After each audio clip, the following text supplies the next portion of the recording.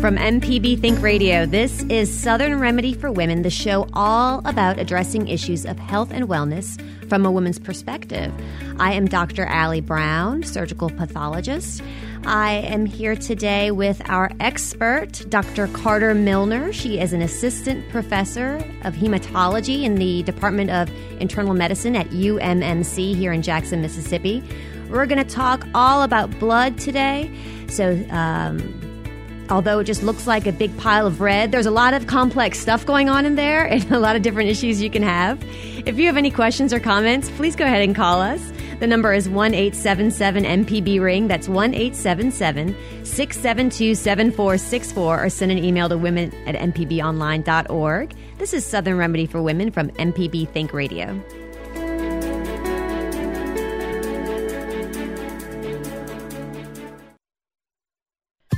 This is an MPB Think Radio podcast. To hear previous shows, visit mpbonline.org or download the MPB Public Radio app to listen on your iPhone or Android phone on demand.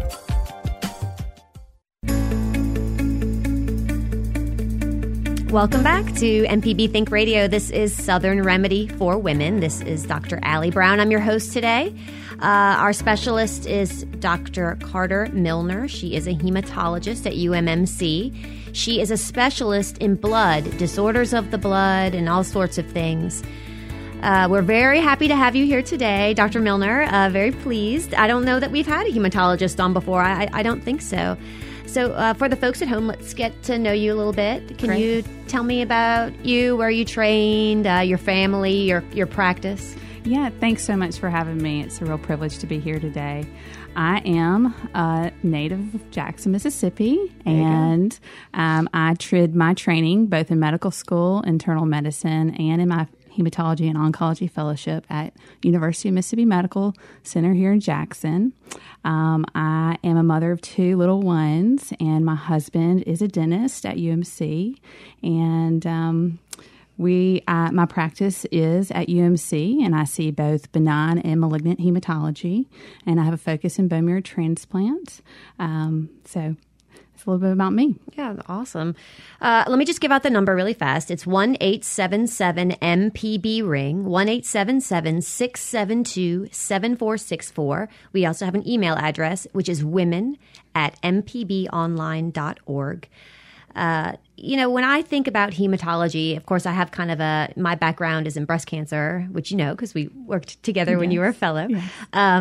But I think about leukemias and things like that. I jump right to malignant. Mm-hmm. But the more common disorders of the blood, patients that you see are for things that, like you mentioned, are benign or are not cancer. That's right. But can really cause a big impact on somebody's life. What are some of the common things you see in your practice that aren't cancer?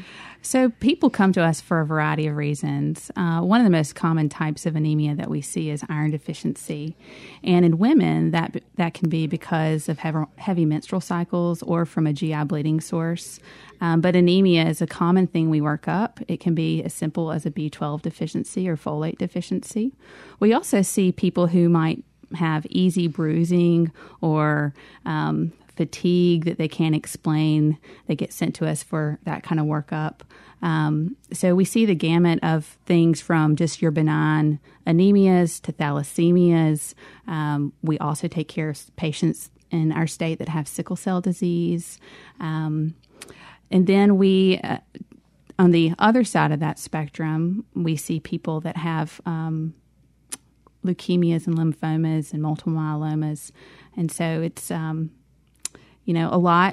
lot to take care of, and it's such a privilege to be able to provide services for our patients here in the state. Yeah, and we're grateful to have you. I mean, that's a big spectrum of things, and you used a lot of big words there. So just to start from basics, I see we have a call that's coming in but not quite ready yet. Just from basics, what is anemia? People have heard this term before, I know, but what does it really mean? Anemia is different for men and women. So women who have a hemoglobin of less than 10 or 11. So that's kind of the amount of red blood cells you have in your blood. Amount of red blood cells you have in your blood are considered anemic. Mm-hmm. Now, we classify that anemia based on different things we see in your CBC, such as if your red cells are small or large or normal size. That tends us down a road where we can describe your anemia as well as find the source of your anemia. So, for instance, iron deficiency anemia is a microcytic anemia, and we check your iron levels and put you on iron replacement and try to find, because we recognize iron deficiency is a symptom of something else, we try to find the source of why a patient is iron deficient. So searching for that cause. Is a patient absorbing their iron? Is a patient, have they had a procedure like a gastrectomy or something that would pretend that they don't absorb something that they should? Or does a patient have a bleeding issue where they're bleeding and they need special care for that? So you can have anemia or low red cells either because you're not making them, you're losing them somehow, or your diet is either deficient because you're not eating the right things, or that your gut is just not absorbing it. Right. So wow, it's quite a workup you have to do for these folks. But it's interesting to know that the same disease process that looks the same on the outside can be caused by so many different things. I do want to go to the calls. We have our first caller, Jennifer from Pontotoc, is on the phone. Hey, Jennifer, thank you for calling. Hi. Thank you for your program. I have two questions. One is I've been told I have a blood platelet insufficiency, and that I have the right number of platelets, but the platelets are misshapen. And now another physician told me I need to, because I'm almost 70, that I need to start taking a baby aspirin. So I'm wondering, will I put myself at risk? For bleeding out or whatever if I take the aspirin. My second question is about multiple myeloma.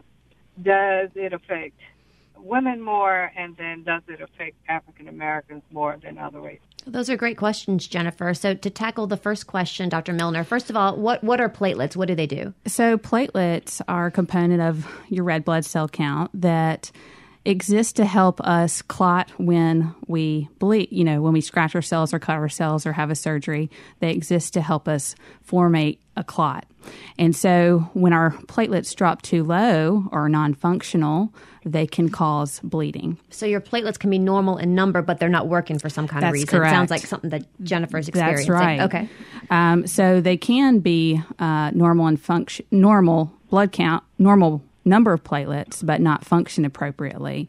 And I don't know if they've classified, Jennifer, exactly what is going on with you. Have they given you a name of the reason your platelets are not functioning well? Well, I do have chronic fatigue syndrome post-cancer. Okay. Aspirin does affect how our platelets function. And so oftentimes when a patient's on aspirin therapy and are undergoing any sort of procedure, we ask them to stop at 7 days before that procedure. An aspirin can make your platelets dysfunctional in a sense. So, I'm not certain if your platelets are functioning normally, if you need to be on an aspirin. Yeah. So do you have a tendency to bleed? Like when you brush your teeth and stuff like that, do you find that you bleed a little bit more easily? No, I do. I do bruise easily, though. Okay. Have you ever been to see a hematologist for a workup of these platelets? Well, there was a hematologist actually who diagnosed me, but he unfortunately passed away, and I haven't gotten another one yet. Okay. So if you have a platelet disorder, Dr. Milner, and then you potentially could be taking a medication that could interfere with your platelets. I know that probably you're being suggested to use that aspirin for a risk factor for heart disease and things like that. Is that why you're asking, Jennifer? Right, because that's in my family. Heart disease is in my family. So it was my GP, another physician, who recommended the aspirin, not the hematologist. Okay. Jennifer, I think it would probably be wise to come see a hematologist just so that we can better classify your platelet issue and better advise you about the aspirin. But, when platelets don't function well and you add an aspirin on top of that, you may notably have more bruising and could have some bleeding events. So you might seek out care. Okay. In regards to your second question, we see a lot of multiple myeloma here in the state. It tends to affect men slightly more than women, and African Americans are affected more. We do see that in our clinical practice and nationally. Okay. Does that answer your question, Jennifer? Thank you. Okay, thank you for calling. So Jennifer brought up two really great issues, two fairly common, or at least not uncommon issues you probably see. We talked a bit about platelets and what we call platelet dysfunction. But I would like to talk a little bit about what she talked about multiple myeloma. Let me give out the number first. For any callers that want to call in, you have an opportunity to talk to Dr. Carter Milner, an expert in hematology. The number is 1-877-MPB-RING, 1-877-672-7464. You can email us too at women@mpbonline.org. So multiple myeloma, it's kind of a crazy name. It is. Okay, so people probably like, what? The name actually does not imply anything about what the disorder is about. That is correct. So what is multiple myeloma? So multiple myeloma is a disorder of your plasma cells. So we all have plasma cells in our blood. But in multiple myeloma, your plasma cells begin to behave malignantly, so begin to behave like a cancer. And they begin to cause problems as they multiply and expand and overtake your bone marrow. And those problems can be anemia. It can cause renal kidney problems. It can cause problems with your calcium, where we have elevated calcium. It can also cause bone lesions. And so those are our criteria where myeloma begins to really affect a patient and is a reason the patient needs to be treated. We see a lot of people who have proteins in their blood called MGUS, monoclonal gammopathy of undetermined significance. I know that's a big word. But we see a lot I like MGUS better. It's cuter. MGUS, a lot of patients who have a small protein and are referred to us to evaluate if that protein is meaningful in their blood, if it could be a sign of multiple myeloma. And so we watch that closely and make sure it does not affect the patient in regards to the things we see with multiple myeloma. Good. Yeah, blood is really complex, as I alluded to in the intro. We're going to take our first break, but maybe when we come back, we can just talk briefly about normal blood, and then it's kind of easier to understand how these different diseases can impact the way that we function every day. So, guys, we're taking your calls. Our phone lines are open, 1-877-MPB-RING. That's 1-877-672-7464, or email us at women@mpbonline.org. This is Southern Remedy for Women on MPB Think Radio.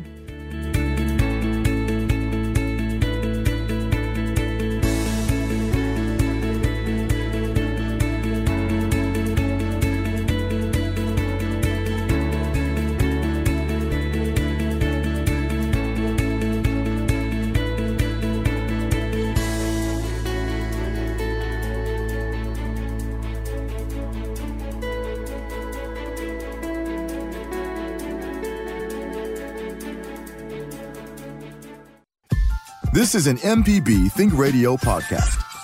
To hear previous shows, visit mpbonline.org or download the MPB Public Radio app to listen on your iPhone or Android phone on demand.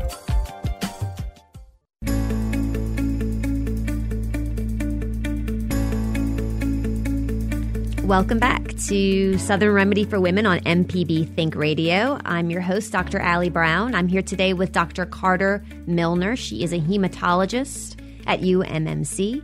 We are talking about any sort of issues with blood, so bleeding, clotting, cancers of the blood, too much blood, not enough blood. I mean, there's so many things that can go wrong. Thanks for being with us today, Dr. Milner. Thanks for having me. Yeah.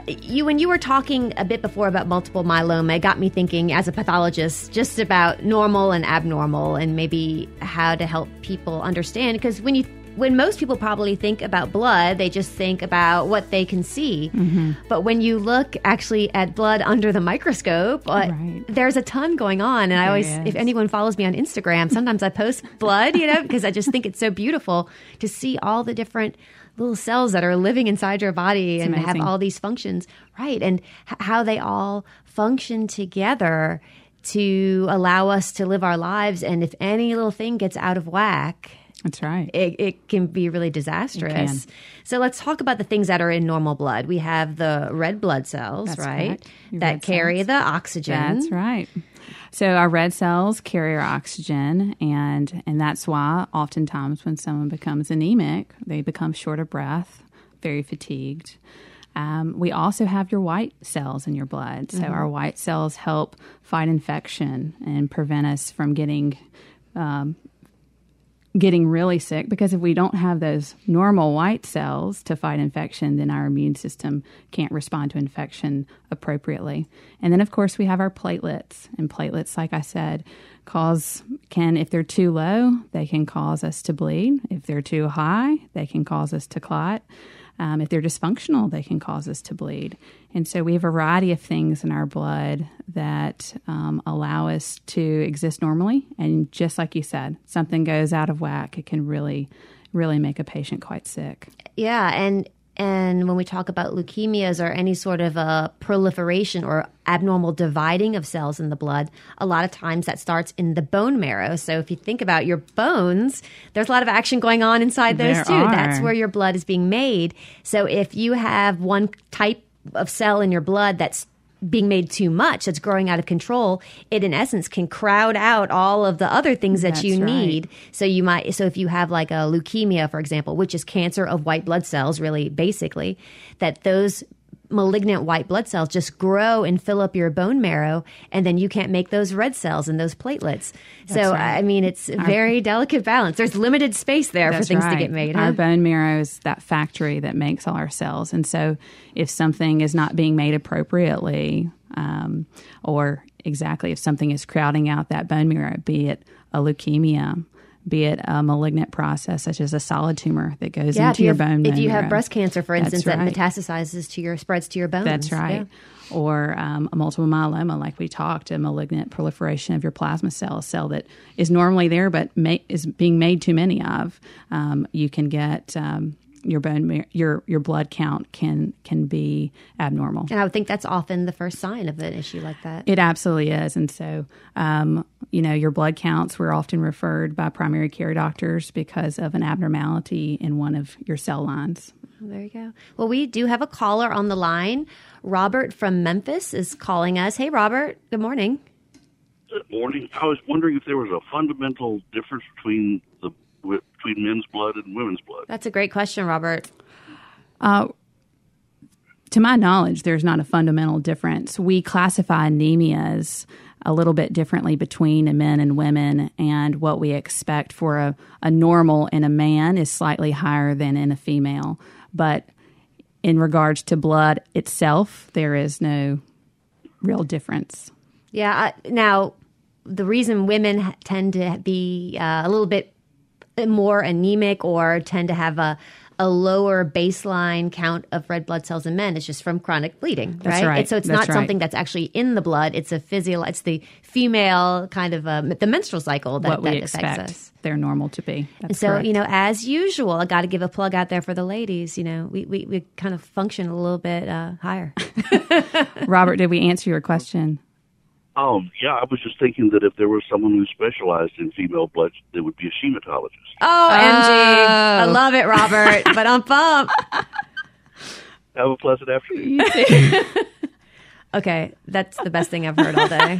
A hematologist. That was great. Thank you, Robert. Was Robert even really Robert, were you ever really asking that a question, or you just want to give that joke? But it's a good question. It's a good question. I wanted to ask a question, and then the joke came to me. Oh, that's the best way. I can't miss this opportunity. Thanks for calling, and thanks for sharing that with us. Like some levity to what could be a very serious topic, and I appreciate that from our friend Robert in Memphis.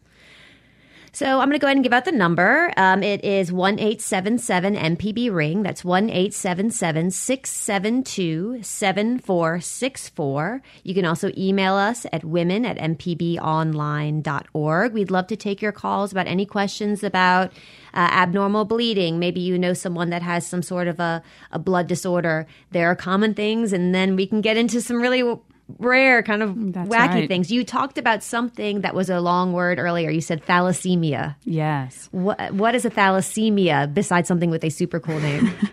It is a super cool name. So a thalassemia is how our globin genes What? on our red cells are made. And so we characterize different thalassemias on the alpha and beta chains. And so this is a microcytic anemia. So if somebody comes in with a microcytic anemia, we can run a test called a hemoglobin electrophoresis, which is this test. Big word, but to classify if a patient has an underlying thalassemia. Most patients who have thalassemias are not affected by them. And oftentimes in the adult world, we catch benign thalassemias that, are not problematic for a patient, but cause their red cells to be smaller. Okay. So it's an abnormal structure to in red your blood cells. Yeah. Very cool. And it's seen in certain types of patients, certain ethnic backgrounds. Is that right? Yeah, I see it a little bit in everybody, but you can see it in certain ethnic. I remember Mediterranean. Yeah, got some Mediterranean folks out there. Yeah.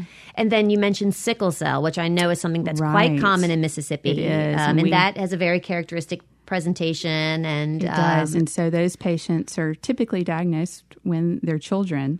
And we see them throughout their life because their red cells are not made normally, and they can have sickle cell crises where they have significant pain, joint issues, and so it can be a lifelong chronic condition that we have to walk this journey with those patients and care for them along their lifespan.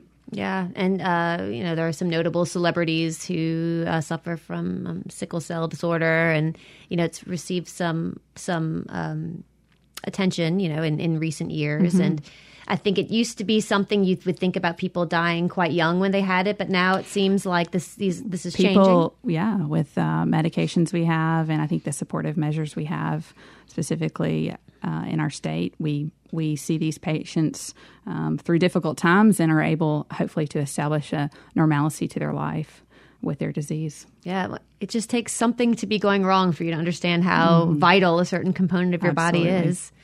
Yeah. And let me give the number out again. It's 1-877-MPB-RING. That's 1-877-672-7464.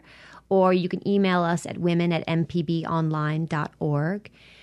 Dr. Milner, you mentioned some ways that you can feel when you have more common blood disorders like anemia, and I have all of them. So I just want you to specify, when does someone really need to have it seen about? So fatigue, because everyone's so full of energy nowadays. Everybody these days. When does fatigue really start to be a concern? So fatigue in our realm begins to be a concern, specifically, of course, if you have an abnormality in your blood that's not getting better. But fatigue associated with weight loss, associated with drenching sweats at night, some signs to look out for there, but also increased bruising, bleeding, specifically if you notice bruising where you don't know what has happened and you can't explain the bruising, or bleeding when you brush your teeth, nosebleeds, gum bleeding. Those are things to watch out for. But fatigue, of course, we all have it, and when to call is when it's not making sense to you, when you've done all the right things in your life to make strides towards improving your fatigue, and you seek out care at your primary care, and they note an anemia, and it persists despite their workup and evaluation. So oftentimes I would imagine anemias get better with supplements, with iron supplements? Or Right. So iron deficiency specifically will get better with iron supplementation. We often, as a hematologist, search for an underlying cause, so doing iron absorption studies or evaluating a patient's menstrual cycles and sending them to a gynecologist if that's necessary, or having a patient undergo a colonoscopy. I was about to say colon cancer is a big one, upper right? scope, if it doesn't make sense. They're not having a menstrual cycle but have severe iron deficiency. We're trying to identify that source so we don't miss a colon. Where's the bleeding coming from? Where's the bleeding coming from? And so, yes, we put patients on iron, typically ferrous sulfate, which is an oral iron supplement, 2 to 3 times a day. And typically we can replace their iron stores over 6 months time frame. And we see them back every few months to evaluate their progress. Sometimes, occasionally, patients don't like the iron. Iron supplementation can cause some constipation issues and occasionally nausea and can be difficult to tolerate. And then we have to advise IV iron replacement. And how often do you have to get that? So it depends. Typically depends on why you're losing the iron. But IV iron can be given one time in a long setting over several hours, or it can be given once a week times 2 weeks, different iron formulations. But oftentimes patients don't have to get it a few times a year. And that's different than a blood transfusion. I just want to make that clear to our listeners. That is different. Yeah. A blood transfusion does contain iron, but this is different. An iron infusion given in our clinic. So it's not made from human blood or anything like that. Yeah, it's like taking a vitamin in your veins. That's essentially. Right. That's right. Okay. Well, we do have a caller on the line. Connie is calling from Mobile. Hey, Connie. Hi. Hi. What's your question? Well, I'd like to know what causes a low sodium. I went to the doctor last week, and mine was so low that I immediately had to go in the hospital and have 2 transfusions of the IV, whatever, sodium. And what causes that? She said, well, have you been drinking too much and flushing? I said, no, I have to make myself drink. Connie, how were you feeling when you had that reading in your blood? The fatigue is not normal. You don't want to move. Mm-hmm. You don't want to get out of bed. You're just exhausted. It's beyond exhaustion is the only way I can describe it. Because the first thing I would wonder is the test correct? So if you were feeling fine and had some crazy low sodium, I would think maybe that test needs to be repeated. But it sounds like you weren't feeling so well. Dr. Milner, do you want to talk about that? Yeah, that's correct. The fatigue was such that I just felt like I could not get out of bed. And Connie, had you been eating well? Yes. You had been. So they're different. I'm 88.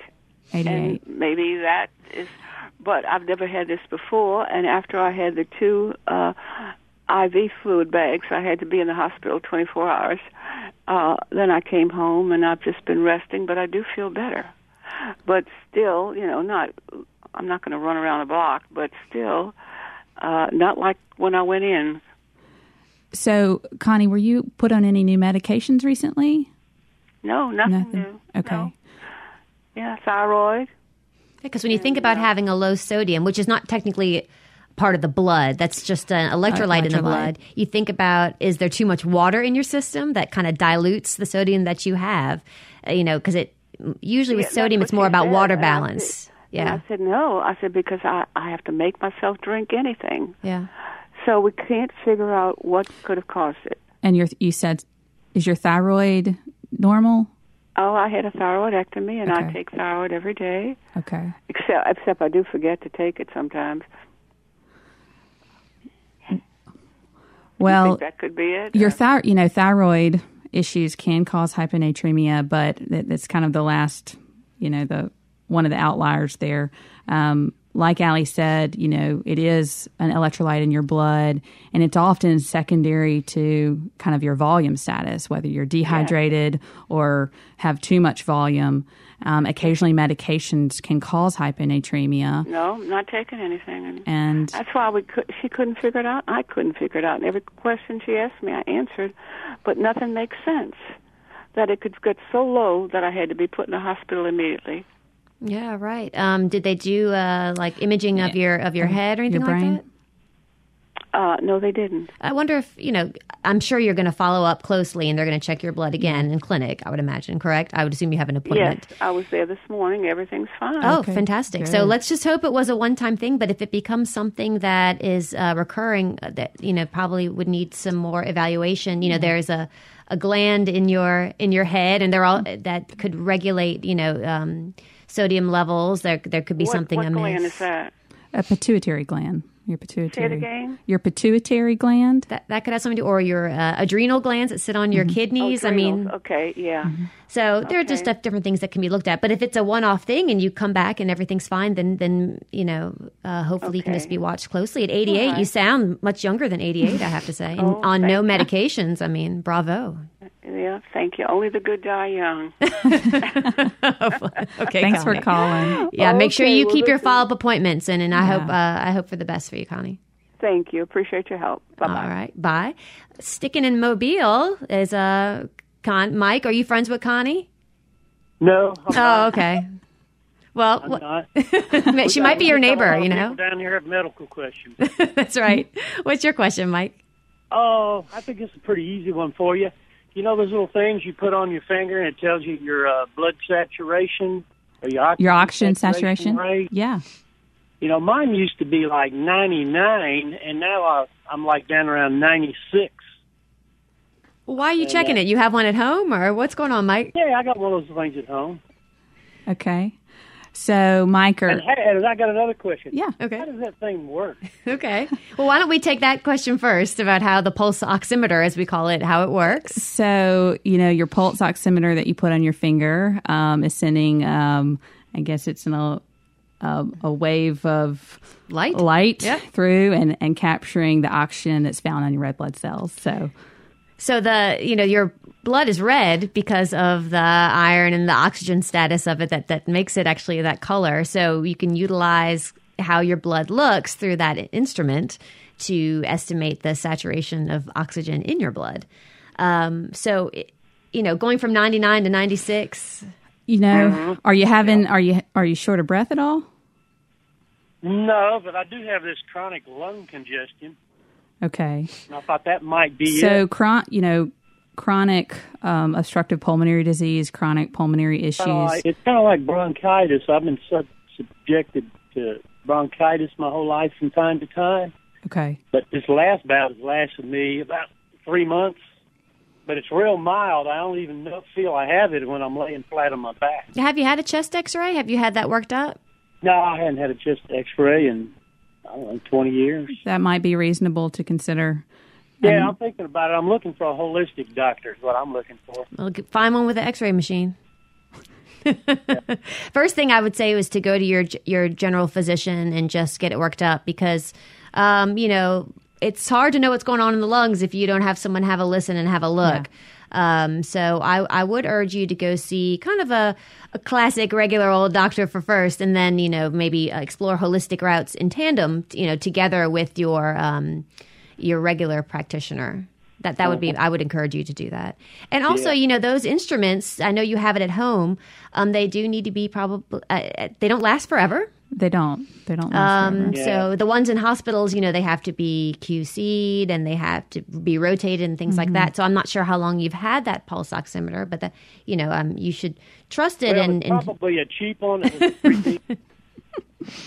Yeah. Well, I would encourage you though to go see your doctor and just have that checked out. I mean, you don't need to be suffering for 3 months with bronchitis. They're definitely mild, though. I don't even notice it when I'm walking around. It doesn't slow me down a bit, and I don't get phlegm coming up. Well, you don't want it to get that way either. Yeah. Then I lay on my back, and I get choked up. Yeah. Well, you might want to see about it before it gets to the point where it's affecting you when you walk around. So I'll just make a plea for that. Just go have a look and see what your doctor said. Let them have a listen, or her, and see what they say. But that could definitely be causing that mild decrease in oxygen saturation on your instrument. All righty. Well, thanks for taking my call. Yeah, thanks for calling, Mike. Thanks for calling. All right, the Mobile crew has currently settled down. It's good to hear from folks in Mobile. That's right. Mobile is listening. I love it. All right, so a lot about oxygen. So people, you think about lung things making you feel tired and short of breath, but it's kind of weird because since blood is carrying the oxygen, you can feel plenty short of breath. But it's actually not your lungs that are the issue. It's the fact that the oxygen carrying capacity of your blood is decreased. That's right. Everything's got to work together. That's right. To make you feel good. So you often find, that people who have anemia, their heart rate is elevated. They might be breathing kind of fast. You can have shortness of breath, palpitations. And when you listen to a patient, their heart rate may be elevated. They may have a murmur because of their low blood levels. Yeah, their body's trying to compensate for oxygen being low, trying to circulate that blood more to get around the fact that your brain and all those very important things in your body need oxygen to go on, right? Right. And I know that there are some kind of innovative things that are going on at UMC on the cancer front. Yeah. We've been talking a lot about common things. Common things are common, but leukemia and lymphoma are not uncommon. That's right. We don't want to freak people out and think if you have a problem with blood, you automatically have cancer, but these cancers do occur. Mm-hmm. And what are some of the things that you guys are doing at UMC now, some cutting edge type things? So some cutting edge things. It's an exciting time to be in this field because new things are coming out every day. And some of the things that we're looking into doing is being a part of the CAR T-cell therapies. What is that? So that is chimeric antigen receptor. Y'all so fancy. T-cell therapies. And that is basically using someone's immune system, taking their T cells, which is a part of our immune system. So that's part of the white blood. It's a type of white blood cell. Mm-hmm. You take that out of the patient's blood through a procedure called apheresis, and you manipulate that T cell, put a target on that T cell through, T cells get sent off and are manipulated and put a target on them, kind of like a monoclonal antibody has a target. And those T cells are then reinfused to a patient. So it's your own white blood cells. They get sent to a lab. They get kind of jazzed up. That's right. They get jazzed up to fight your tumor. So you're not getting someone else's cells. This is actually what we would call an autologous, that's right, sort of a transplantation or whatever you would, not transplantation, but infusion. Infusion of your T cells that have been changed slightly to becoming a living drug inside of your body. And hopefully they will target different types of tumors going forward. But it's a really exciting time. And right now we have FDA indications for pediatric and young adult relapse refractory ALL, acute lymphocytic leukemia, as well as relapse refractory diffuse large B-cell lymphoma. And this is something we're exploring at UMC and hope to have in the near future. What a great resource for folks that have already been down a very difficult road.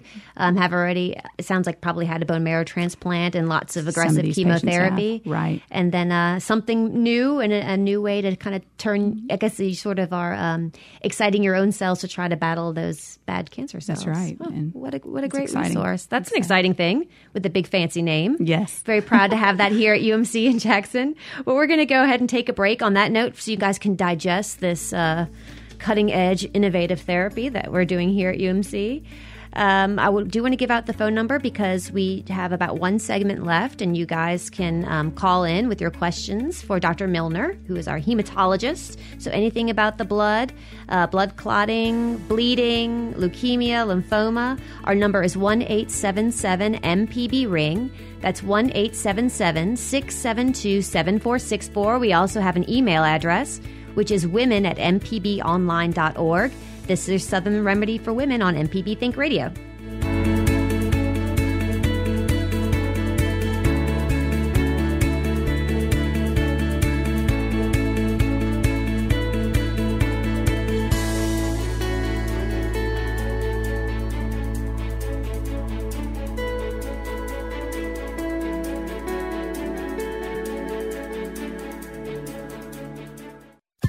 This is an MPB Think Radio podcast. To hear previous shows, visit mpbonline.org or download the MPB Public Radio app to listen on your iPhone or Android phone on demand.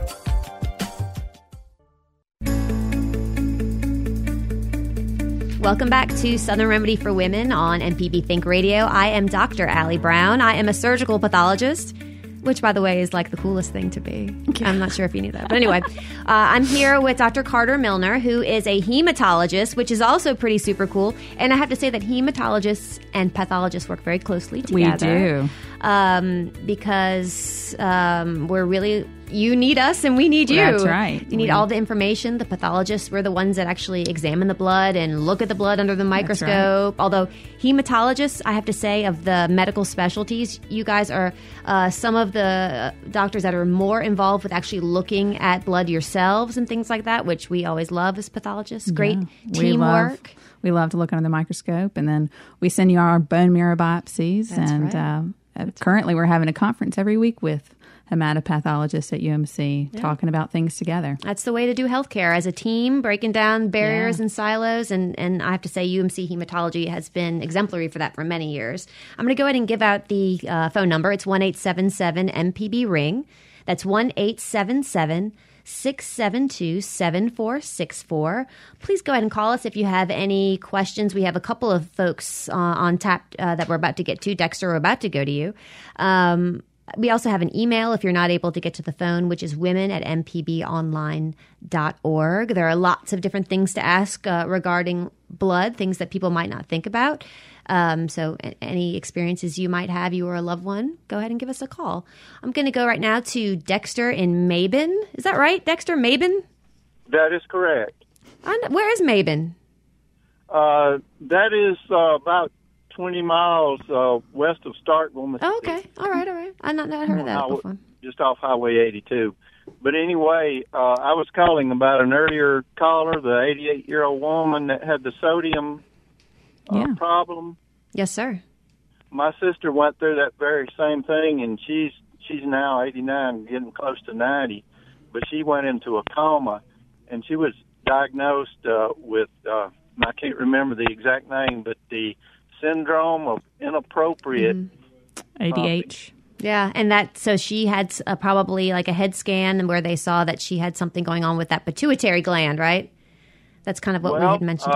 Somehow, I guess it was because she was secreting too much sodium, I guess, through the urine. Yeah. So they put her on an old antibiotic that they found that was one of the side effects, that it made you retain sodium, and now she's doing fine. That's fantastic. That's wonderful. That's fantastic. Well, thanks for sharing that. Yeah, kind of as we had mentioned earlier, there is a additional workup if her blood continues to, or her sodium continues to be low like that. It sounds like her doctors are watching her quite closely, and part of it is being worked up for that exact disorder, which is the syndrome of inappropriate ADH secretion, SIADH, which is something, which is something that they need to get like scans of her head. It before. Well, it's kind of a not common thing. It took them a while to diagnose it too, but they finally diagnosed it, and then she got much better. Well, thank you, Dexter. Yeah, thanks for calling in and telling us about your experience with that. And I'm glad that she's doing well. And thanks for letting us know where Mabin is. Yeah. Have a great, cool fall day in Mabin and a great weekend. Okay. Bye-bye. Thank you. Very much. Yeah, Bye. Thank you. Bye. Next, I'm going to go to the phones again. Hey, Sue. We got Sue calling from Beaumont. How are you doing today? Hi. I'd like to ask, how do people who are vegetarians, strict vegetarians that don't eat eggs and fish and all that stuff, how do they keep from becoming anemic? Because you get your B12 and iron from meat production, with digestion in your stomach.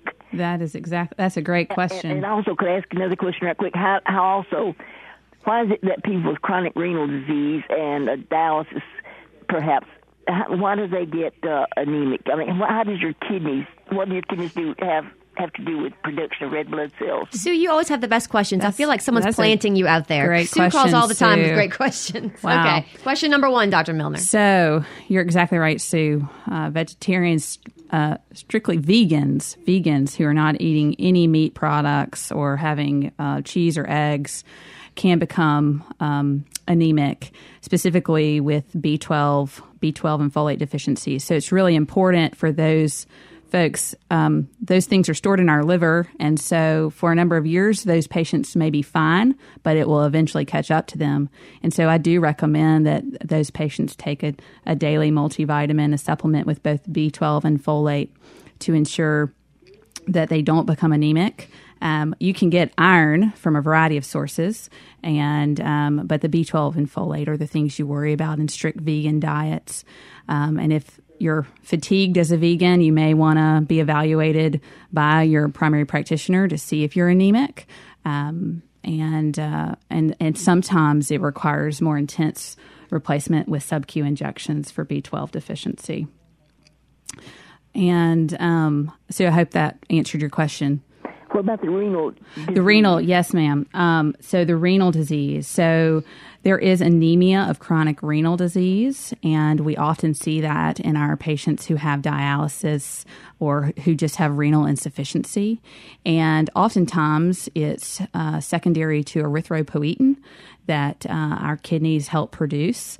And when your kidneys do not function normally, it begins to affect red blood cell production. So the kidneys actually make a hormone that regulates the production of red blood cells. So if your kidneys are sick, then sometimes they will make less of that hormone, which that's interesting. And we can give you that in injection form if you have bad renal disease and are anemic to help promote red blood cell development. In fact, when these folks get in trouble for doping in sports, a lot of times this is what they're taking, these erythropoietin shots, right? Or infusions of erythropoietin. Mm-hmm. Very interesting. Well, thanks so much, Sue. Next, we're going to go to Carrie, who is on the road in Louisiana. Hey, Carrie. Carrie, you still on the road? Yes. Hey. Hello. Hey, Carrie. What's your question? Thanks for calling. I have a question about the difference between the sodium that you eat and the sodium in the blood, because my husband, before he passed, he had a terrible time with low sodium levels in his blood, and people kept telling him to eat more salt, but that was not the true thing to do, because a nurse or a doctor explained to us that there are sodium levels in the blood that affects the brain. Could you explain the difference, please? Thanks for your question, Carrie. So sodium is really important in your body as an electrolyte, and if your sodium levels get too low, it can cause swelling in your brain. You know, your sodium, as we've discussed, is regulated in a variety of ways, and while you can take in sodium through your diet, what your body does with that sodium is quite important. And so our sodium changes based on different glands in our body, such as our adrenal or pituitary, different hormones that are secreted, as well as how our kidneys function. So it's a complex system of how we regulate our sodium. But sometimes our dietary sodium may or may not help that. Yeah, so the actual element of sodium is the same in your blood as it is in your diet. I mean, it's an element on the periodic table, right? That's right. But just because you're eating more, if your body has an underlying problem where it's not regulating it right, you could try to eat all that you want and it either might not be absorbed, it might be excreted too fast. Unless that underlying problem is corrected, eating it or taking it in is not necessarily going to help. Not that it's different, but the underlying disease needs to be remedied. Does that make sense, Carrie? His problem was that his body was not regulating it correctly. Yeah, exactly. And so here were our friends and our relatives telling him, eat more salt, right. eat more salt, but that wasn't helping. Mm-hmm. Mm-hmm. That's right. His level actually went so low, he had to go into the hospital, and they explained to us that there's a certain level where there are different degrees that if you go below a certain level, it can cause, you can get to where you're foggy-minded. Right. And then it can drop below that where you can go into a coma, and then you can die. That's right. Because if you think about just basic chemistry, that when a fluid has a high concentration, that's where water wants to track. So sodium's all about being in there, and then water wants to follow it. So if your blood has very low sodium, then water's going to want to leave the blood vessels. And unfortunately, when it leaves the blood vessels and soaks into the brain, there's nowhere for your brain to go, and the brain swells. Mm-hmm. And then the more swollen your brain gets, it causes exactly what you're talking about. At first, maybe you'll just be sort of delirious, but eventually it can cause what we call herniation, which causes the patient to even go into a coma, stop breathing, etc. So it's not the sodium itself; it's the level and how it causes how water quickly to flow. It changes, and absolutely, somebody can get severely dehydrated, and their sodium can drop really low quickly, and that patient can become very sick. Oftentimes, people who present with really low sodiums have to be watched closely in the intensive care unit, and needs to be corrected slowly. Right, it has to be corrected very slowly. Yeah. Well, I needed to be reminded of that because I kind of forget, how it goes. And it's the regulation of the sodium that I have to remember. Yeah, it's complicated. Yes. The body is a complicated thing, I'll tell you. It is. Thank you for your call, Carrie. Well, thank you very much. Drive safely. Thank you. You have a good day. Bye-bye. Bye. All right, we're about to wrap up. We just have a couple more minutes left in the show. Are there some words of wisdom, some takeaways? What are some common things that you leave your patients with in clinic, ways that they can keep their blood healthy, perhaps? Yeah, I think a healthy lifestyle, a good, well-balanced diet, healthy lifestyle in regards to exercise and taking care of yourself, and always seeking help with your primary care doctor or asking to be referred to a specialist if something isn't going well. But do look out for things that shouldn't be happening, such as if you have blood in your stool or unexplained bleeding issues, or losing weight without trying, or having severe sweats at night, all things that can be signs and symptoms of something bigger. Yeah, a lot of time, and I think this is something that Dr. Owens, my compadre, talks about a lot, is understanding your body, knowing your body, and not being afraid to get out there and taking charge of your health care and trying to find an answer. Don't wait until you can't even deal with it anymore. To be your own advocate. Like our friend who called earlier with 3 months of bronchitis, go to the doctor. That's right. Go get it checked out. Hopefully he says everything's fine, and then that's that. Yeah, that's right. Well, thank you so much, Dr. Milner, for coming in today. The show was great. I think you gave so much great information. Having me. Appreciate it. Thank you. Bet. You'll have to come back. Today's Southern Remedy was produced and engineered by Jay White. Our call screener today, I think, also was Jay White. He is everything and everybody to us today. I am Dr. Allie Brown. Please join us next Friday at 11 for Southern Remedy for Women. And stay tuned. NPR's Here and Now is next on MPB Think Radio.